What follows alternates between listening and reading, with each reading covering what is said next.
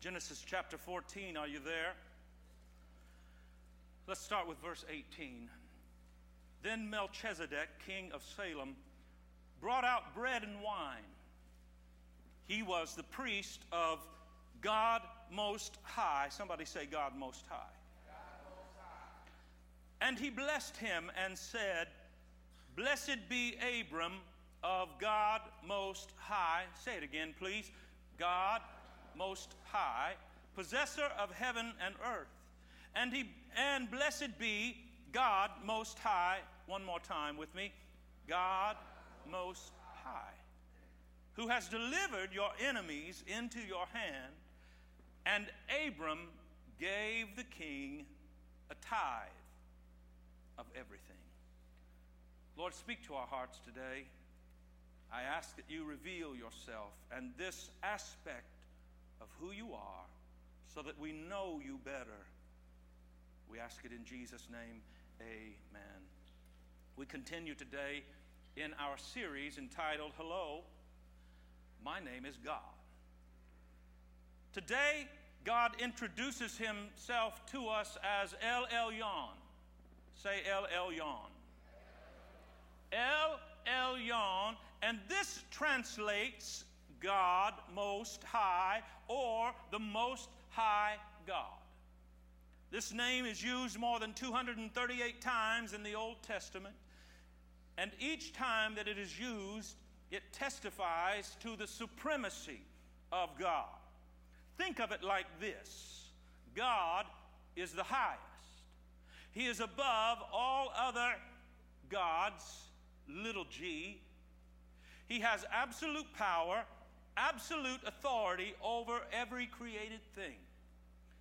Think of Elyon like this: everything is under his care, everything is under his rule. Nothing is above him, nothing is beside him, nothing is over him, everything is under him, actually.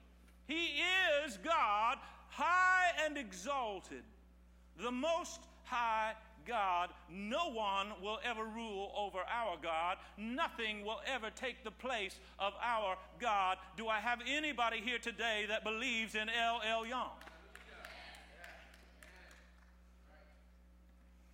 When used throughout Scripture, Elyon is used in the context of Gentiles. It's used with Abraham, Moses, David, Elijah, and Daniel. Elyon, the Most High God. The Most High God is introduced as the God that is supreme over all other contenders. The God that is supreme over all other, let me say it like this, pretenders. Because there's a lot of gods, little g, out there that are pretenders. There are a lot of gods, little g, out there that are contenders. Let me just make this clear for you. I'm actually not suggesting for one moment that there even is any other God. I know, and you know, that there is only one God. He is high and exalted. He is almighty. He's eternal. He's the creator. He's Elyon, supreme above everything. That's the God that I serve. That's the God that I sing of. That's the God that I preach to you of today. However, there are many around the world who believe in a plethora of other gods. And they fight hard to exalt their God above our God, the only God, the true living God, the Most High God, Elyon. You don't even need to get in an airplane or get into a train to understand and travel the globe to understand what I'm saying to you. You can simply just travel the cereal state, and you will see and understand this clearly. Did you know we had a cereal state, by the way? That's what I call it. Anybody know where the cereal state is in our United States of America? You're living in it. Well, that's what I call it. I call it the cereal state because it's filled with flakes, nuts, and fruits. And I love this state. California has now become my state. It has taken the place of Indiana as my state.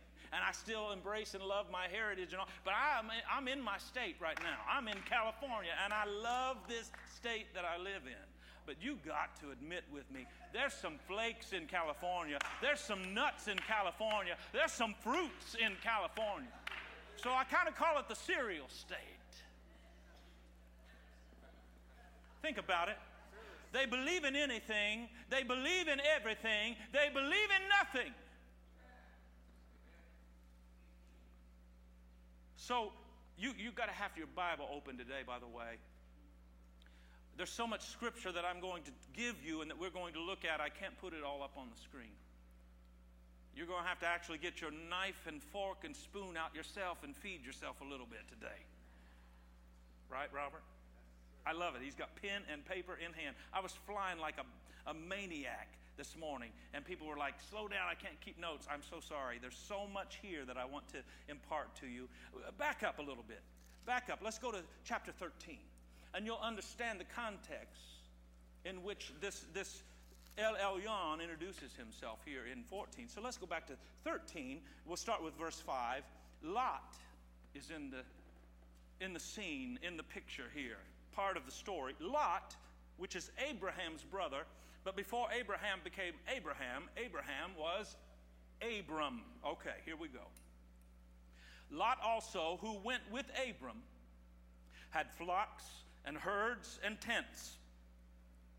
Now the land was not able to support them, that they might dwell together, for their possessions were so great that they couldn't dwell together. And because of this, there was strife between the herdsmen of Abram's livestock and the herdsmen of Lot's livestock, wanting the best pasture, wanting the good grass. The Canaanites and the Perizzites also dwelt in the land, complicating matters, adding to the strife and the problem. Verse 8, so Abram said to Lot, please, let there be no strife between you and me, and between my herdsmen and your herdsmen, for we are brothers. Is not the whole land before you? Please, I like how polite he was here, you know. Please, he says again, separate from me. If you take the left, I'll go to the right. If you go to the right, I will go to the left. So Lot lifted his eyes and saw all the plain of Jordan, that it was well watered everywhere. That was before the Lord destroyed Sodom and Gomorrah. It was like the garden of the Lord, the Garden of Eden. It was like the land of Egypt as you go toward Zoar. It was picture perfect in Lot's mind and in Lot's eye. So Lot chose for himself all the plain of Jordan, and Lot journeyed east. And they separated from each other. Abram dwelt in the land of Canaan. Lot dwelt in the cities of the plain and pitched his tent even as far as Sodom. Watch this in verse 13. But the men of Sodom were exceedingly, somebody say exceedingly. The men of Sodom were exceedingly wicked and sinful before God. The Lord said to Abram after Lot had separated from him, now lift your eyes. Look from the place where you're standing now. Look to the north, look to the south, look to the east, and look to the west. Oh, it's about to get good in here today. For all the land, hallelujah, which you see, I will give to you, and I'm going to give it to your descendants forever. And I will make your descendants like the dust of the earth, so that if a man could actually number the dust of the earth, so your descendants also could be numbered. Arise, walk in the land through its length, through its width, and this is what I'm giving to you. Woo! How many would like God to say something like that to you? Everywhere you look, everywhere your foot steps, I'm giving that to you and to your children, to your descendants. Wow. So they part ways. There's actually a battle that arises, kings against other kings. And in the midst of this, Lot is taken captive and held as a prisoner, Lot and his family.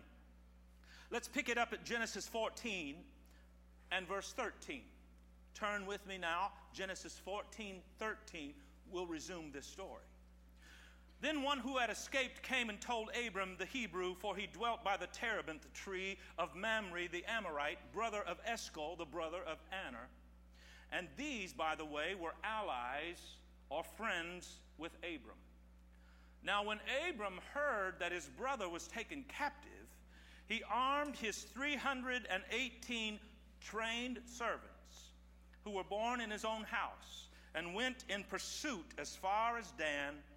He divided his forces against them by night, and he and his servants attacked them, pursued them as far as Hobah, which is north of Damascus. And they succeeded, by the way. So in verse 16, he brought back all the goods, brought back his brother Lot and all his goods, and brought back all the women and all the children and all the people.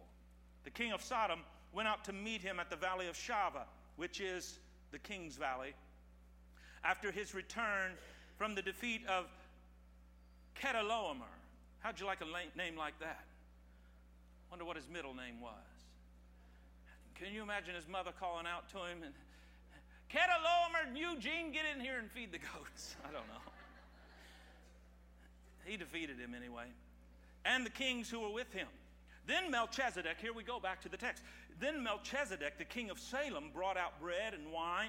He was the priest of Elyon, the God Most High. And he blessed Abram. And he said, Blessed be Abram of God Most High, possessor of heaven and earth. And blessed be Elyon. Blessed be the God Most High. He has delivered your enemies into your hands. And so, watch this, Abram gave King Melchizedek a tithe of everything. Now, the king of Sodom pulls Abram aside, devising some plot and some scheme and some divisive plan. Give me all the people, he says to him, and you take all the goods for yourself. But Abram says to the king of Sodom, I have raised my hand to Elyon, the Lord God Most High, who is the possessor of heaven and earth. And I will take nothing, from a thread even to a sandal strap, and that I will not take anything that is yours, lest you say, it is me that has blessed Abram and made him rich. Let me give you a quick overview of this and tell you what we're talking about here and why God introduces himself in this day and on this day today as Elyon, the Most High God. Abram and Lot arrive to the land that God promised them. They arrive at Canaan. But in their travels, they have accumulated a thing or two, or three or four, and they've got so much stuff that their stuff is causing strife and division. And so they can't even live together. They can't remain together because there's just too much stuff. I don't have time to lean into this like I really want to and like I thought I would. But just let it be said that watch out how much stuff you accumulate. Because sometimes the stuff in your life will rise up and create strife, and other people can't even come and live with you. Mm-hmm. God guided Abram, and Abram, under God's direction, unfolds this plan to Lot. He says, Lot, I want you to look around, and I want you to decide. I'm going to let you pick.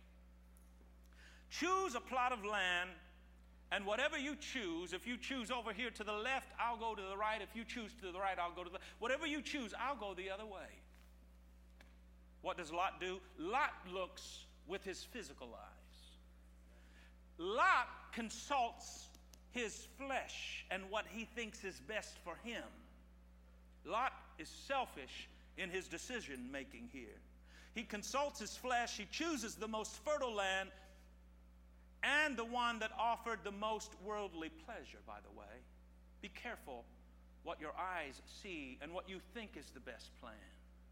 It may be that when you really get into the heart of the matter, and he got into the heart of the city, he understood things were not like he thought.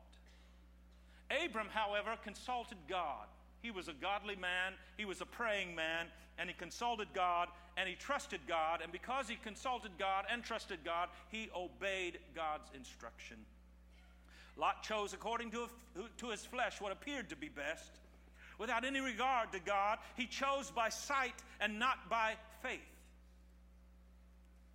Be careful, church. We too, because we are humans, will be prone to choose by what we see and what we feel. But God has called us to walk by faith and to live by faith, and so we must make decisions by faith. Too many make decisions based on a salary increase, based on a more promising job, based on a better part of the country in which to live, a good or better opportunity for me, never consulting God. Then we wonder why things didn't turn out the way we'd planned, the way we saw, the way we hoped. Maybe it's because we stepped out of God's will and decided to trust in our own assessment of things, choosing according to the flesh instead of trusting God's plan for our lives. How many believe that God has a plan for you? How many believe that God's plan is better than your plan?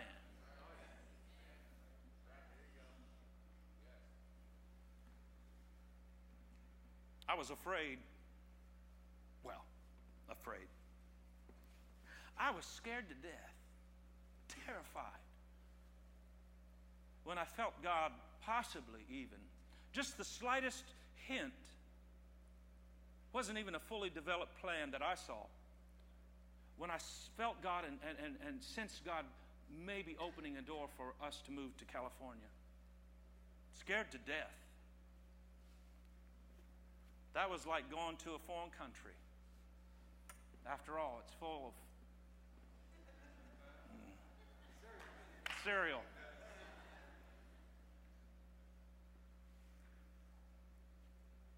And actually there was a couple of options before me. And I feel like God let me choose, to tell you the truth. Now, God used my choice and shaped me and molded me. I felt like I chose to go to Chicago. It was much closer to my family, which I wanted to have, closeness with them. We're a close family. There's lots of other reasons, but I learned a lot, and it was a very, very difficult season of my life. Again, God trained me. I felt like it was boot camp, and I'm thankful for it. But I felt like, looking back, the other choice was La Palma Christian Center. And I chose Chicago. And that door closed a year later. And I longed. I had actually picked up the phone probably half a dozen times in that year's span that I was in Chicago. And I dialed all but the last number about 3 of those times, wanting to call and talk to La Palma Christian Center and see if, hey, could you bring me in? I think I made a mistake here. Finally, when the year was over, I did call. And I talked to the former pastor, Pastor Daryl Yarbrough. And I said, this is crazy, I know, but do you still need any help over there in music or anything for that matter? And Floyd, I remember he told me, he said, Steve, I've talked to so many people and I've looked at so many resumes and nobody fits La Palma. And it was just within 2 weeks that I had packed up all of my belongings and all of my family. We loaded up the truck and we moved to Beverly, as it were.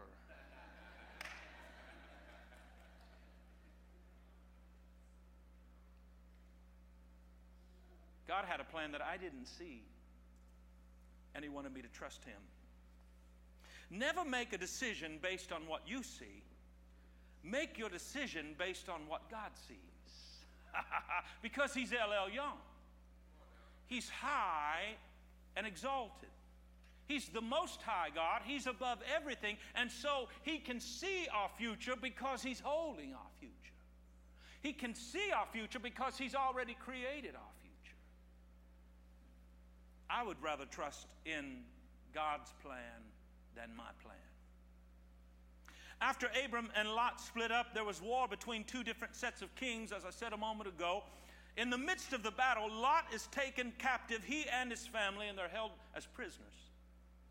Abram learns of this and he says, not with my brother, not with my blood. And so he gets involved and he takes 318 already trained servants, ready for battle.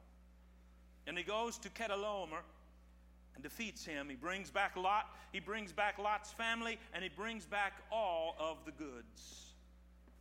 Upon his return, the king of Sodom, who, by the way, is the king that ran from the battle, he approaches Abram and he wants to strike a deal. He asks Abram, give me all the people and you keep all the goods. No gratitude here, no humility here, just deceit and demands. The king of Sodom wanted to compromise in order to retain his status as king and successful, saving face. But he was unwilling to submit himself to Abram's God, Elyon. The other king, however, the king of Salem, Melchizedek, who was a priest also, very rare in this day. He comes in a different fashion. He comes in humility. He was grateful that God had led someone else who followed Elyon and believed in Elyon. He served Abram. Look at verse number 18 of chapter 14. He brought out bread and wine, and he blessed him. Verse 19. Abram, in turn, blesses King Melchizedek back by giving him a tithe of everything.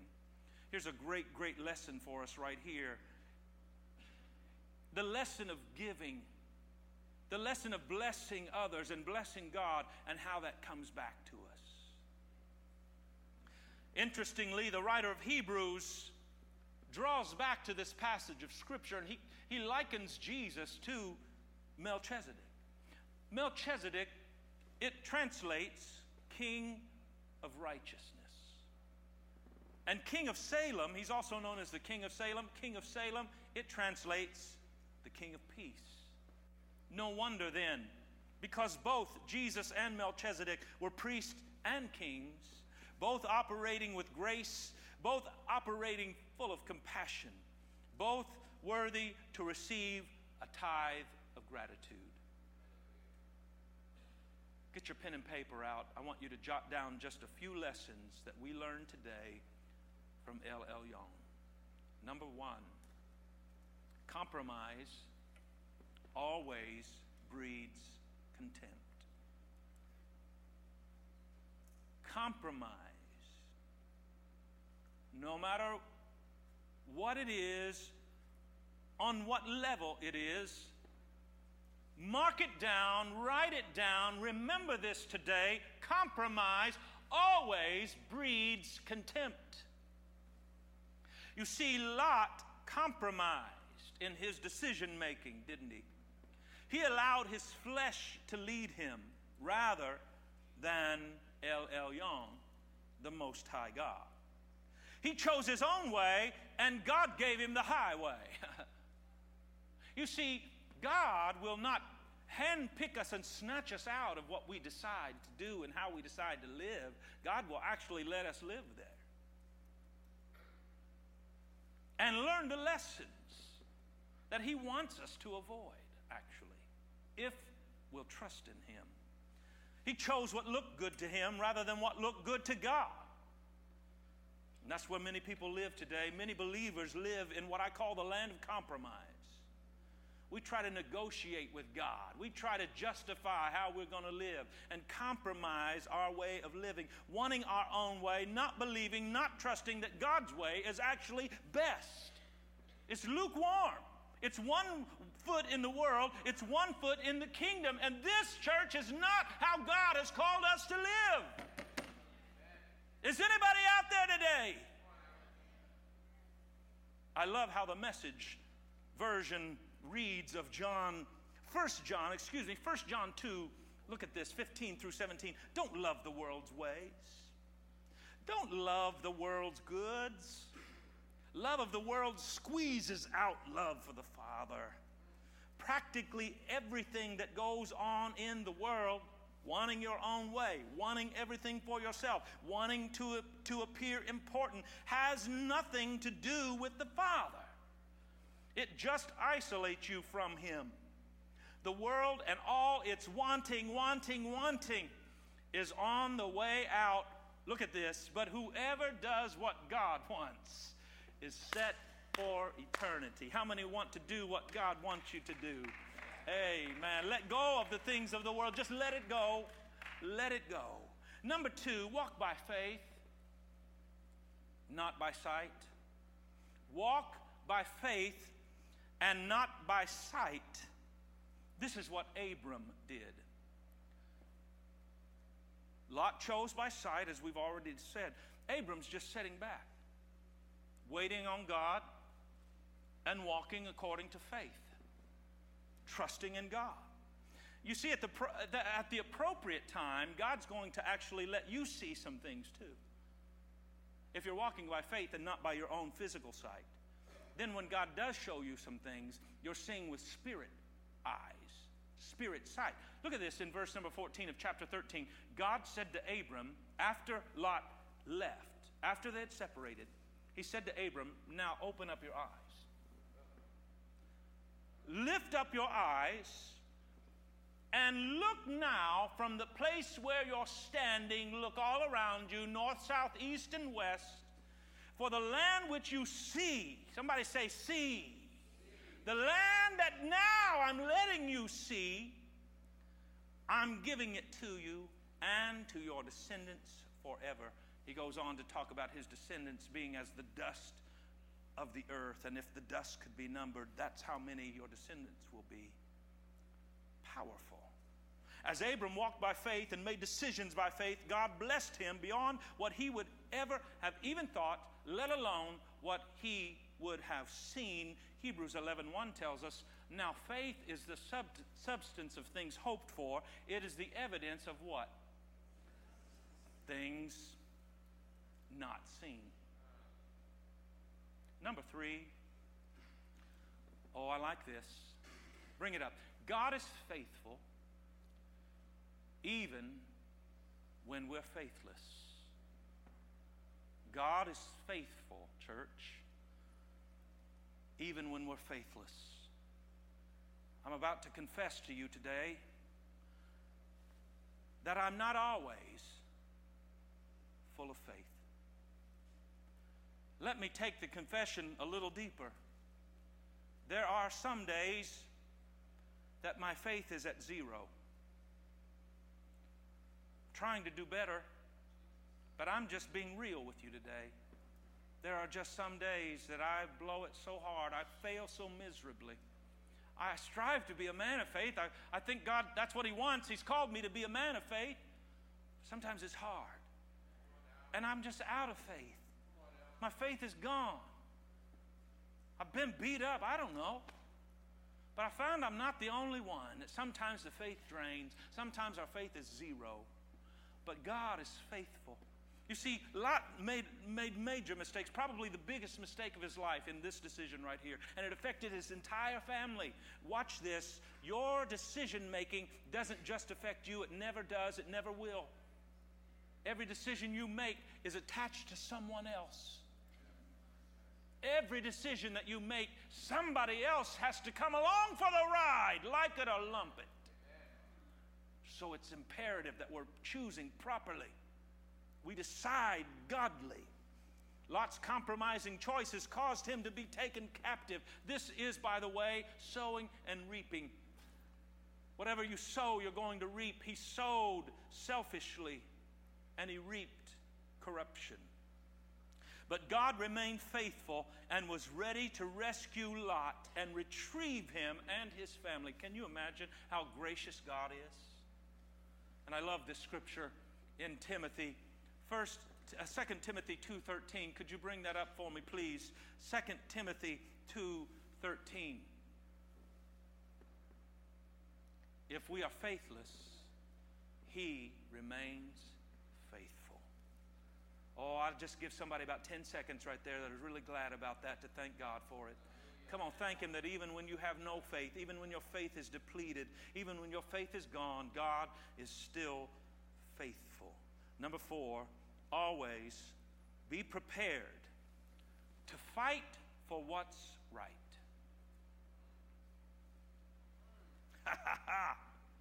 Leave it up, let it hang for just a moment longer. I want everybody to get these notes. Always be prepared to fight for what's right. Everybody caught up with notes? Am I going too fast? All right. I'll gladly email you this sermon. You can have every bit of it. You can have every bit of it. You tell me if you want the notes here. I'll give you all of it. Abraham, when you think of Abraham, which it's Abram throughout this portion, but ultimately he becomes Abraham. What do you think of Abraham? First thing. That's exactly right. I think of Father Abraham had many sons. Many sons had father. You might as well just do this with me. I am one of them, and so are you. Come on. So let's just praise the Lord right on.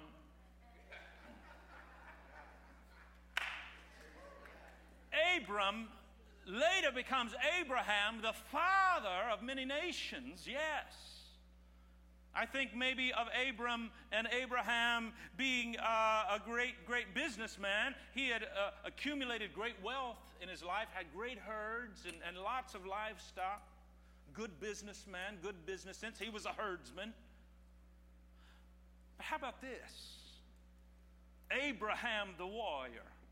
Abram the warrior. He was. He was ready to fight for what was right. Now, when Abram heard, look at verse number 14. When Abram heard that his brother was taken captive, he said, that's it. He armed his 318 already trained servants who were born in his own house, and they went to pursue as far as Dan, and they won. They succeeded. They brought back Lot, all the goods, all the people, everything. You see, Abram was ready at a moment's notice to fight for what was right. I've got a question for you today. Does God know that you're ready? Can God count on you to fight for what is right? Or is He going looking for somebody else? I want, when God is looking for a soldier, when God is looking for a fighter, when God is looking for somebody to fight in the army, I want Him to look at me and say, I know I can count on him. I know I can count on her. I know I can count on that church.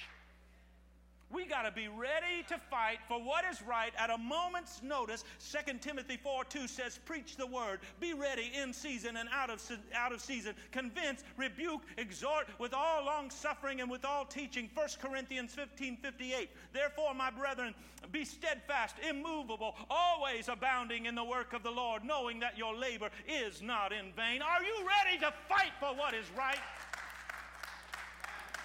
Number 5. I got 7. Hang with me here, folks. You need this.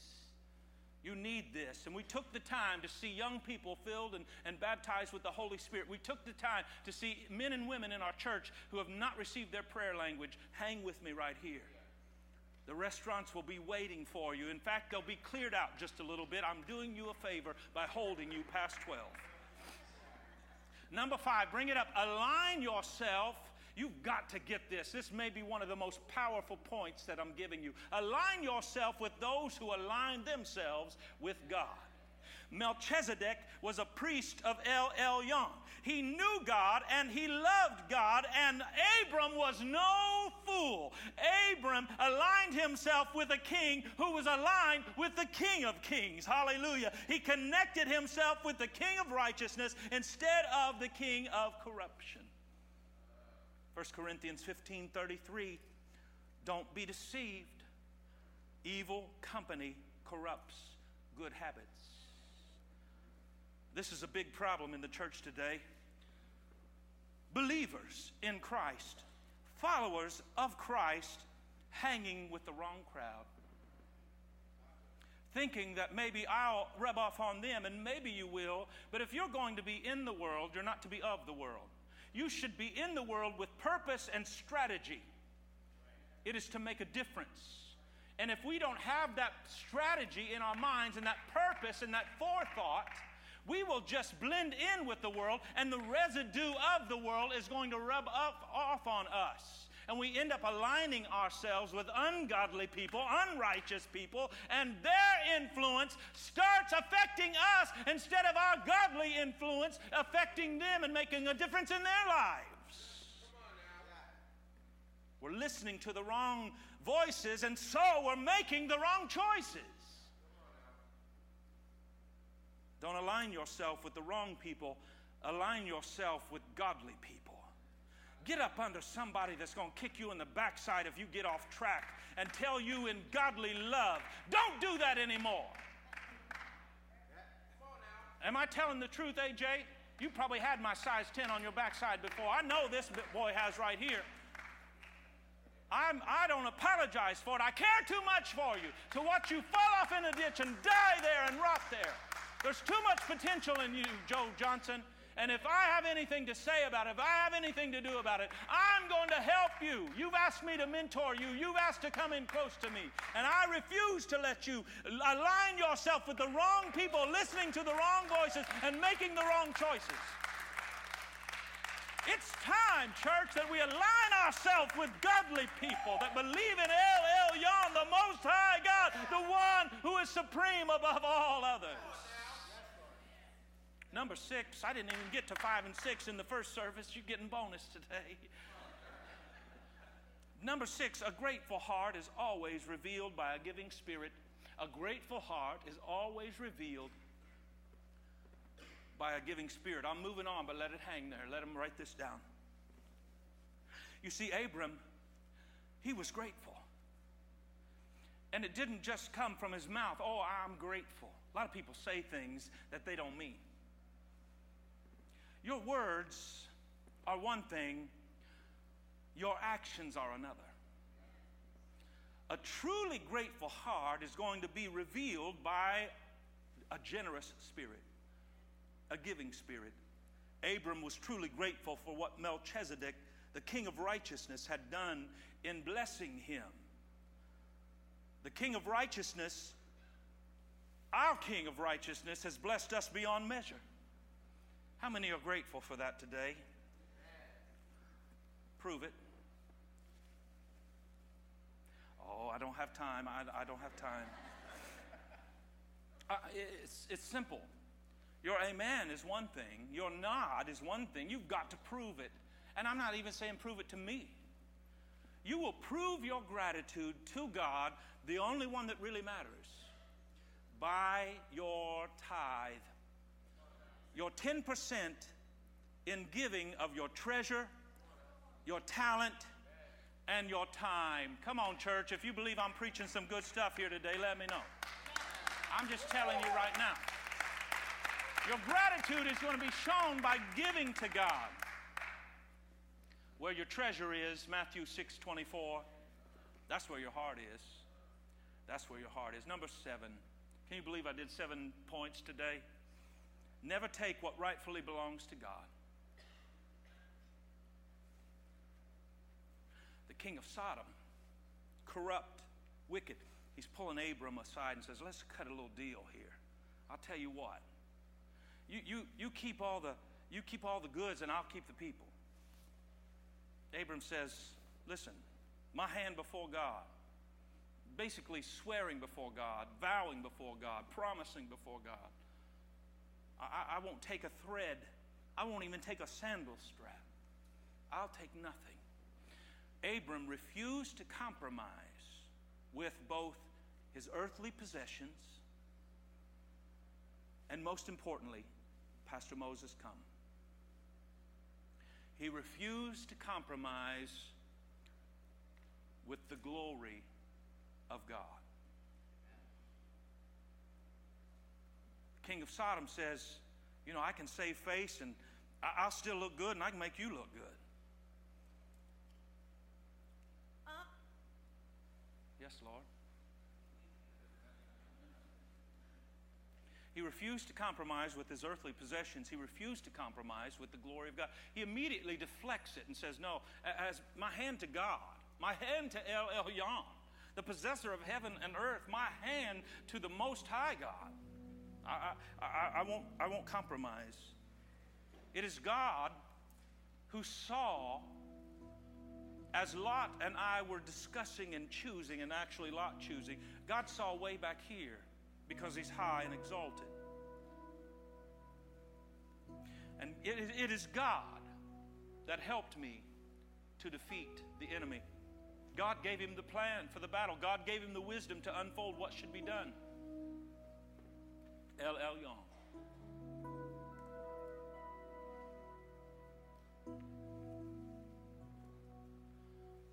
The enemy comes to us, tempting us to share God's glory. He even did this with Jesus. He said, look out, when Jesus was tempted 40 days in the wilderness, if you'll bow to me,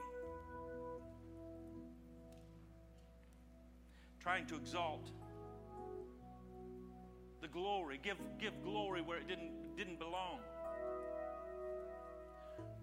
If there's anything good in our lives, it's because of Elyon, the Most High God, who is supreme above everything and over everything. The possessor, the owner of heaven and earth. Today, I believe the challenge is, do you trust in Elyon and his plan for your life? Or are you going to take matters into your own hand and choose according to what you see and what you feel, what may look best to you? I want you to bow your heads and ponder that for a moment.